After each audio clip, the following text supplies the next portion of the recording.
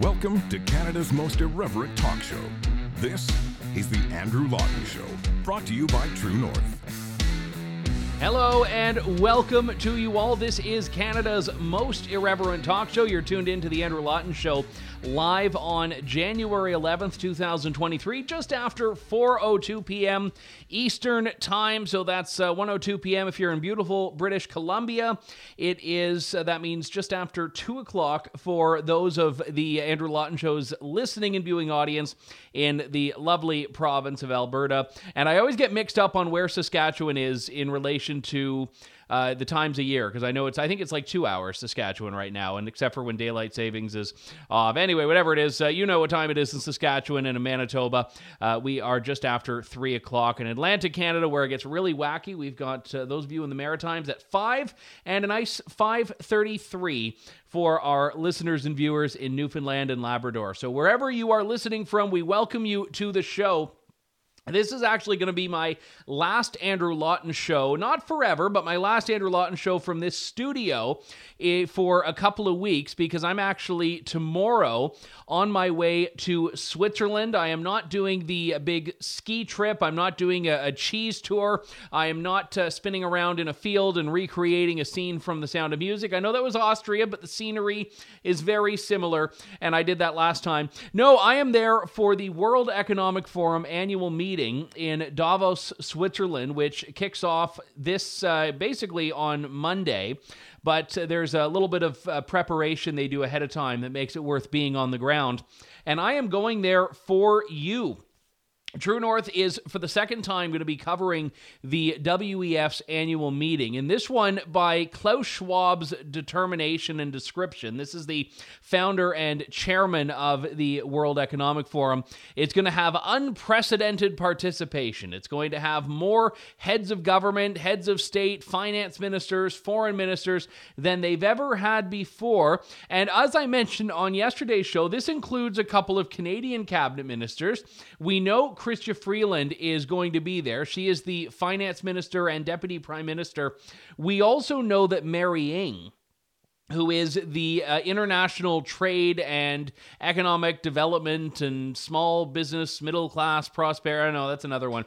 She's the trade minister. She's going to be there as well. And as we learned today, we actually have some new information that we didn't have yesterday. Freeland and Ng will actually be speaking at the WEF. Chrystia Freeland, let me just pull it up here, is on a panel called Restoring Security and Peace. She is going to be speaking alongside Fareed Zakaria from CNN and Jens Stoltenberg from NATO and the president of Poland and Avril Haines, who's the director of national intelligence from the Office of the Director of National Intelligence. I think she could probably use a bit of a spruce up of her title there.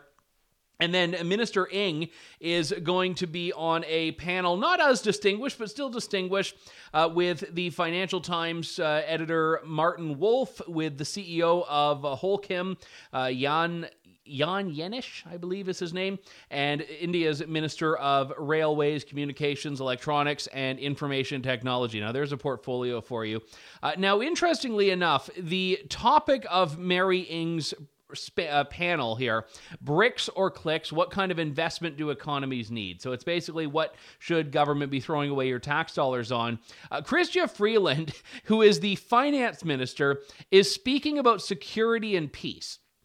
Now, obviously, she was Canada's foreign minister, but I find it interesting that she has never wanted to stop being Canada's foreign minister, even when they gave that job to Mélanie Joly. So I think that the rumors that Freeland might be auditioning to become the new Secretary General of NATO are there's probably some truth to that. So we'll see if she aces the audition at the World Economic Forum. That is on January 18th, so exactly 1 week from today that Freeland's panel is taking hold. And we've got lots of Canadians there. We've had some time to go through the agenda, and we have Mark Carney, who's on 3 panels. I think that might actually be a new record, all Carney all the time.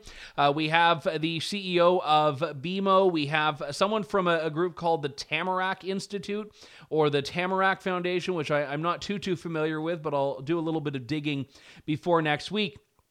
All of this is to set the stage for what last year when I was there, someone characterized as billionaire Disneyland. And it was actually a remarkably apt comparison, because you have all of these global elites that fly in on their private jets, that take their limos to sessions where they talk about how it is important that we live with less, and how it's important that we transition away from fossil fuels, and how we do what my personal favorite from last time was install Alibaba's carbon footprint tracker. Take a look. We're developing, through technology, an ability for consumers to measure their own carbon footprint. What does that mean? That's where are they traveling? How are they traveling? What are they eating? What are they consuming on the platform? So, individual carbon footprint tracker. Stay tuned. We don't have it operational yet, but this is something that we're working on.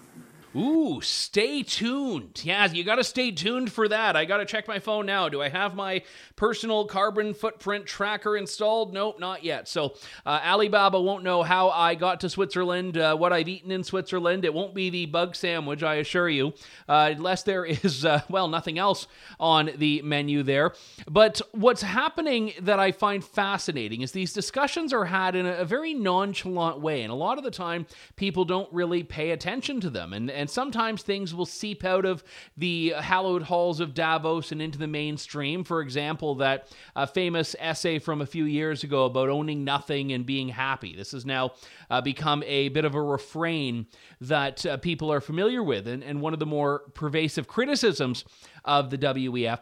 But a lot of the time, these things are discussed among people that are in very real positions to do something about the ideas they're championing. Heads of government, heads of corporations, heads of non-governmental organizations, heads of myriad groups as well. And while these discussions are not legally binding, they tend to lay out a roadmap that all of these activist types are all too willing to follow. And I told the story previously. There was this one weird thing that happened in Davos where the UN Sustainable Development Goals, this thing, it looks like they've got a logo that looks like a Trivial Pursuit board with these little different colored pie wedges. And you're walking around and you see people wearing these Sustainable Development Goal pins. And you're like, oh, wow, they must work for the UN. Oh, wow, that guy must... And then at a certain point, I'm like, wow, a lot of UN staff are here. And I realized that they were not actually UN employees. They were just like one guy, the president of Microsoft, was wearing a UN Sustainable Development Goals pin just because he wanted to show off how committed Microsoft is to these SDGs. So the challenge that I've always raised with people when they talk about the more conspiratorial thinking of Klaus Schwab pulling the strings of Justin Trudeau, that's not the problem of Davos. That's not the problem of the World Economic Forum. The problem is that these groups are laying out ideological roadmaps that people like Justin Trudeau enthusiastically follow. That people like Chrystia Freeland enthusiastically want to bring back to Canada and know that they have backing and support from the private sector, from other government leaders, from the United Nations, from Klaus Schwab. And that's, I think, more dangerous than there being some puppet master that you could overcome by just voting out the person who is being controlled by the puppet master. That's not what's happening there.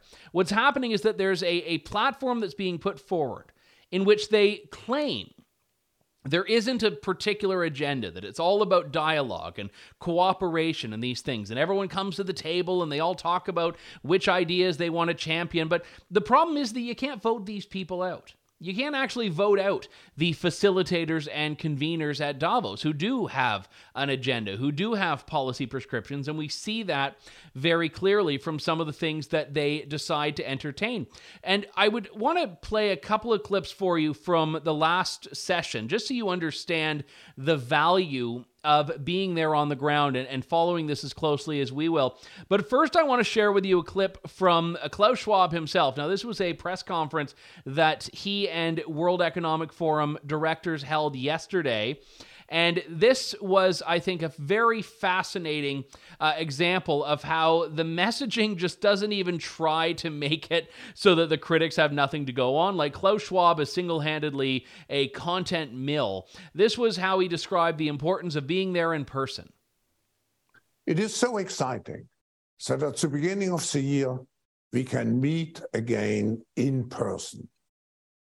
Only personal interaction creates the necessary level of trust, which we need so much in our fragmented and fractured world. To bring people together for an informal dialogue in a remote Swiss village such as Davos can be or should be a good recipe to restore trust. I get that it's important to have everyone under one roof and in-person diplomacy, face-to-face diplomacy. Some things are just not as fun when you do them by Zoom, so I'm all on board with that. It's the idea that, we have to bring everyone to a remote Swiss village. That's the way we understand what's happening in the world. We have to bring everyone. It has to be a remote Swiss village like Davos that's going to give us the preconditions for cooperation, for building trust. That's all what we're supposed to accept and take at face value here. Now, what I find important to note here is that oftentimes Davos is basically a safe space for the elites, where the people that go there are not used to being challenged. They're not used to people asking them questions. I tried to do an interview with Mark Carney, and he actually, to his credit, had a good sense of humor when he was rebuffing me. You can find the clip online, but Mark Carney was basically saying, I don't do spontaneous interviews. And I asked him the next day when I ran into him if we could do the interview then because it would be less spontaneous. And he said, Andrew, but think of how much less spontaneous it'll be tomorrow. Well, tomorrow will be next week, and I'll ask him, you've had a year to cogitate on this now. Perhaps we can have that non-spontaneous interview. But what was fascinating to me is how so many of these elites were not even believing what they were selling. There was one session in particular where India's petroleum minister, Minister Puri, was speaking alongside some other energy and resource ministers, and they're all talking on stage about how we need to accelerate the transition away from oil and gas, we need to get off fossil fuels, green energy is the future, and I found him on the street. Not like living on the street. I found him walking on the street. I realized that sounded bad. And I just asked him a very fundamental question. Take a look. You were on a panel about oil and gas and energy this morning. Do you think phasing out of fossil fuels is actually a realistic goal? Look, I said what I had to.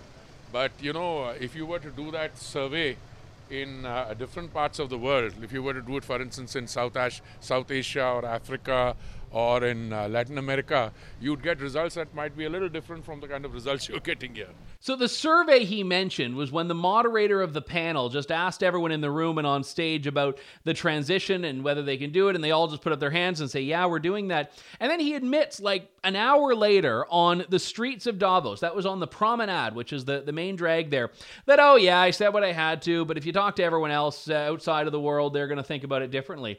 Well, why didn't you say that in the room? Why didn't you say that these prescriptions that are being laid out in Davos do not actually align with what the governed deal with and what the governed think and what the governed have to do in their own lives? So if you want to rebuild trust, don't have it in the remote Swiss village of Davos. Actually, have it in Calcutta. Have it in downtown Philadelphia. Have it in a city that is filled with the very people who are most affected by the things that are discussed in the remote Swiss mountain village. And that's the big frustration that I have with this thing, is that they want to have these high-level discussions.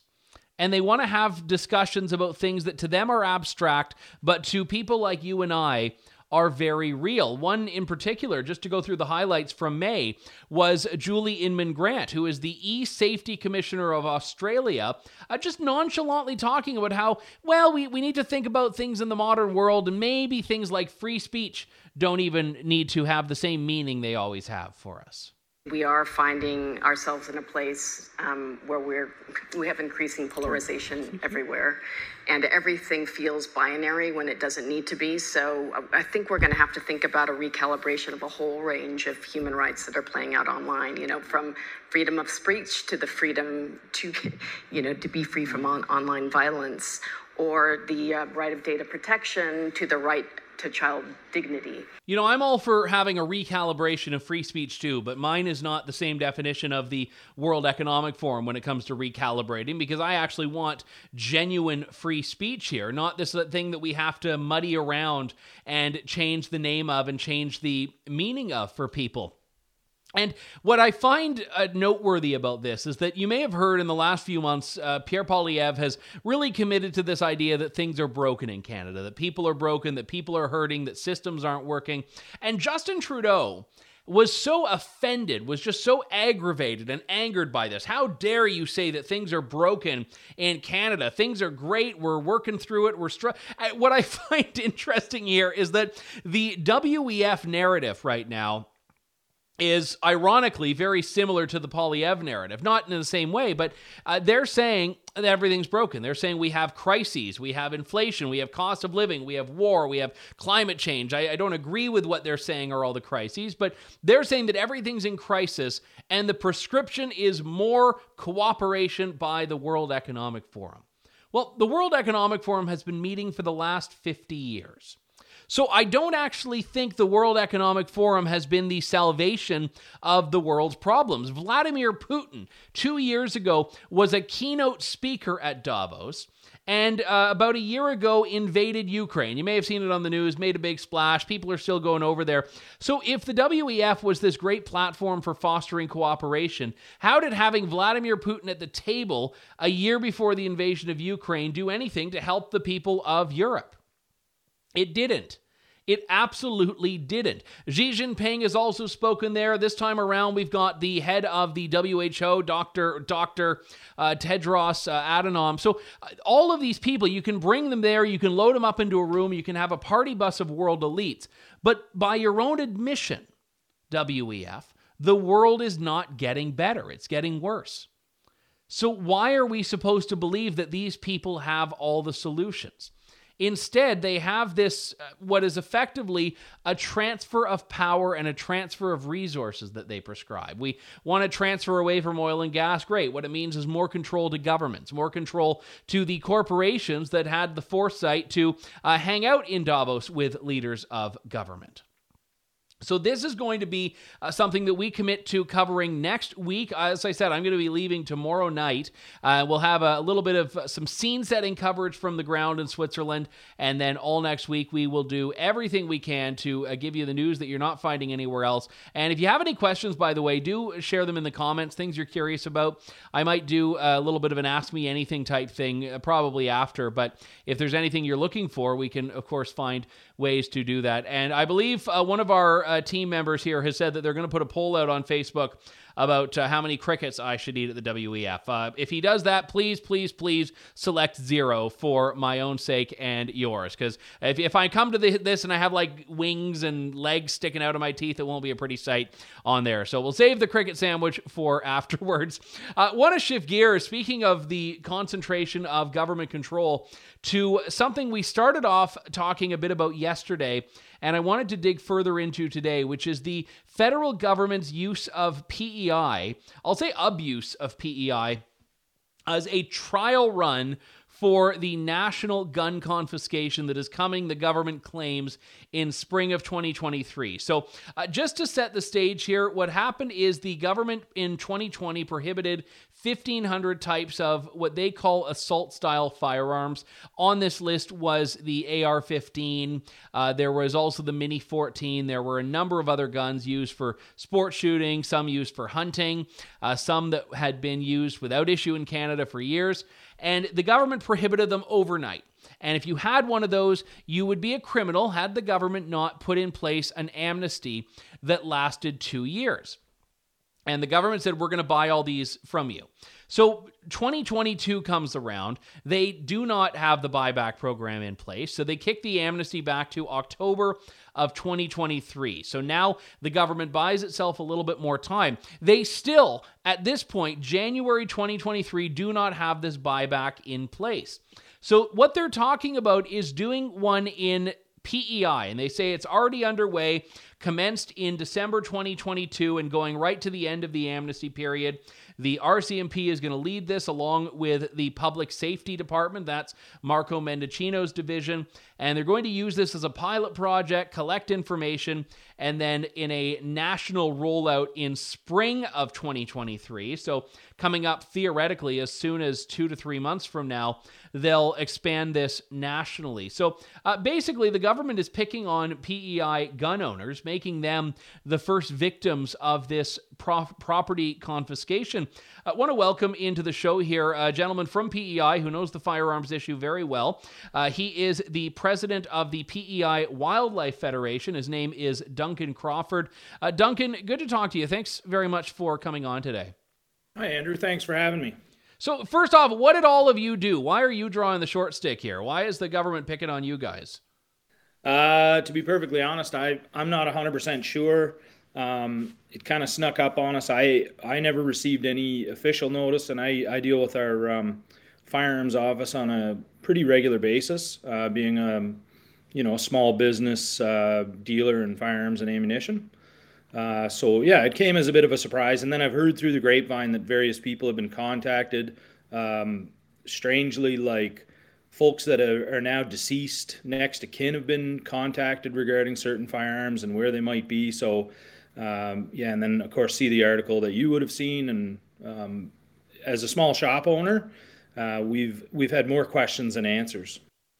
Now, just on the note of you being a shop owner, do you have inventory that's been frozen since May 2020? There might be a couple items, not too much. I don't stock a ton of items. I own a taxidermy studio and a number of other things. So I specialize in firearms and ammunition that are strictly used for hunting. And more often than not, most of my clientele and customers have very specific wants. So they'll tell me what they want, I source it, I get it in. We maintain quite a small inventory. I do know some of the larger shops in the region, especially New Brunswick, some of them get hung with just, a pile of inventory. Anyway, it's pretty awful when that happens. Yeah, I mean, when I did a documentary about this in April of 2021, we went around filming it. We had business owners that we spoke to that had like 6 figures of inventory, and I followed up with them a few months ago, still sitting there because the buyback hasn't materialized. They can't sell it. They can't return it. Government understandably picks PEI because it's small and manageable. I think the entire island has a population of like 160,000. I don't know how many gun owners there are, but compared to anywhere else, provincially speaking, you'd be looking at a pretty small number, I imagine. Absolutely, yeah. I mean, another shop owner and I were talking yesterday. I mean, I think if we polled the database, there's probably upwards of 1,500 license holders, which is, of course, right around 1%. But in terms of active, we're thinking like around 400 maybe. Yeah, so 400 people. The government wants to do this, see how it goes, learn some lessons, and export it nationally. And, I think that the PEI case is very important here because we'll see how many people actually want to do it. I mean, right now, anyone I've spoken to is kind of the mind that they're holding on to it until the very last day they legally can because they're hoping that maybe there's some change in course or some change in government that precipitates this. Whereas, if you're in PEI right now, I mean, technically you can hold that gun legally until October of 2023. I don't know what the motivation is for people to hand it over now. I don't think there is any motivation. I think there's a lot of misinformation and lack of knowledge. A lot of people just haven't taken the time to look at that list. I think a lot of people think that this is targeting specifically military grade, quote unquote, firearms, which is a ridiculous misnomer. Mm-hmm. And quite frankly, when you look at that list, there's antique single shots, there's sporting doubles, there's firearms that are used strictly for hunting and don't necessarily have high capacity magazines and all these other buzzwords that they're using. And when you start talking, some of the older population get a little bit freaked out. So my concern is, if somebody's worried and they don't necessarily want to walk into the firearms office, what are they going to do, right? Like when the Liberal government implemented these new restrictions on handguns last year, that was the single greatest selling of handguns in Canadian history.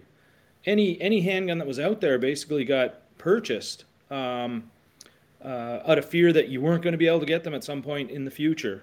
So I understand the concept, but it's misguided, and I don't think it's going to achieve what it is they're trying to do, and certainly not to the effect of taking, the guns that are creating street violence in Canada are coming in illegally. They're being smuggled in. These are not lawful gun owners that are vetted and obviously have background checks and have to submit all their key information. The whole thing is just, it's ridiculous. How is the political culture in PEI about guns? Because I know it's not an insanely conservative place. You have certainly conservative pockets there, but I know it's elected conservative MPs at some times. It's more liberal now. So do you find that people there who are not gun owners themselves are gun friendly, or do you find that's not the case? Yeah, it's interesting. Like, we have a lot of friends that really have no connection to firearms or their use. And generally, I think it's a sentiment of apathy. Like they're indifferent to firearms ownership, right? Like any person, they're against gun violence. Again, on that side of the fence, most of them don't understand the steps that we have to go through to purchase and own a firearm in Canada, and the degree to which we're scrutinized and consistently regulated. And when if you have an open-minded person, you have that discussion, they go, oh, okay, well, that's great. I understand. I think, like so many things, it's easy to be apathetic when you force somebody to have an opinion and they don't have background or they don't have context or family that have used firearms for whether it be Olympic skeet shooting or target rifle shooting or hunting. It's pretty hard to get them on side, right? So, and I think that's probably true of a lot of Canada. The people that, yeah. Well, and also to go back to your point about the fear-mongering about different types of guns, when the government commits to language like assault-style, military-grade, terms that are political terms that the government has applied because it's convenient, not because they have any universal meaning or even accurate, that does scare someone who has no idea what a gun is. I mean, the number of people that I've heard from in the past that hear semi-automatic, and the word that jumps out in that is automatic. So they think they're talking about some Gatling gun mounted on like the back of a truck, and because people don't know, and I think the government really uses that to its advantage, that there is that lack of knowledge out there. Of course, and like to the math we talked about earlier, 90%, 99% of the population that obviously don't own firearms are going to be afraid of some of that language, and I think it's intentional. I think it's targeted, and I watched some of Mr. Mendicino's question period stuff. I mean, when you have somebody that really doesn't understand, they're talking about, what's going to happen when I shoot at a deer with a rifle that has, 10,000 joules of force. Well, hunters don't. That's a ridiculous conversation, and it's very evident that, there's no knowledge. I don't think it serves them well that they don't put professionals in that role to assess that. I mean, there's all kinds of liberal gun owners in Canada. And I'm sure there must be, when I was with the Hunter and Angler Advisory Panel, we had liberals in caucus that I have to think they would be better suited. But my guess is they're not being used because they would probably be more aligned with maintaining gun ownership in Canada. You mentioned the advisory panel, and I think this is actually an important thing because the government tried to pretend early on that it was going to listen to gun owners and listen to people with skin in the game. But I've talked to other people that have been involved in these consultation processes, and everything that was told to them was effectively disregarded when it came time to drafting legislation and orders in council. That's correct. Yeah, historically, we would get emails, we would get consultation, like the various wildlife federations in Canada, Indigenous groups, like stakeholders that regularly and consistently use firearms, hunters, fishers, outdoors people, people in the north, ex-military, sport shooters. I feel like we all at least had some say, and there was some opportunity to review. Like, frankly, it's been crickets for the last, I'm going to say, at least 5 years around legislative change as it pertains to firearms ownership. Well, keep up the good fight there. Hopefully we'll get some change there that'll let you guys keep your property and that of everyone else in the country as well. Duncan Crawford joining me from PEI. Thank you very much. Thanks very much, Andrew. Appreciate the time. All right, absolutely. Just one thing I would point out on this report from Public Safety Canada here. They said that they released a request for information to get feedback from the industry on potential capacity to support delivery of the buyback program. So they actually put out a call for, hey, who can help us run this buyback? And this line is great. The request for information closed on August 31st, 2022, with very limited interest from the industry. So they weren't even getting companies that were jumping up and down saying, yeah, we think we can run this buyback, which should tell you something right there. We've got to end things there. I will be here for Fake News Friday on Friday, pre-recorded with the magic of internet. But I will be joining you from Davos, Switzerland next week, so do tune into that. And let me just say that this is a very important assignment, if I call it that, because this is something that matters to a lot of us. It matters because we have a Canadian government that is all too willing to hitch itself to this particular agenda, and I think it's incredibly important. When I was there last time, there was no other journalist from Canada present to cover this. The only other member of the media in Canada was an editor of a publication in Canada who was there as an invited guest of the World Economic Forum. So no one was actually reporting on it, except for True North. Rebel was as well, but they didn't have any of their Canadian team members there at the time. So if you can support True North's work in this, please do head over to donate.tnc.news, donate.tnc.news, and if you contribute enough that I can buy a meal that's not a bug sandwich, I would be very grateful and very appreciative. But if you want me to eat the bug sandwich anyway, donate. We should set up like a dunk tank type thing where, if our fundraising hits this level, I have to down the cricket stew or whatever they're serving at the lovely cafe in Davos on the promenade. And that'll do it for me. I will talk to you all soon. Thank you, God bless, and auf Wiedersehen. Thanks for listening to The Andrew Lawton Show. Support the program by donating to True North at www.tnc.news.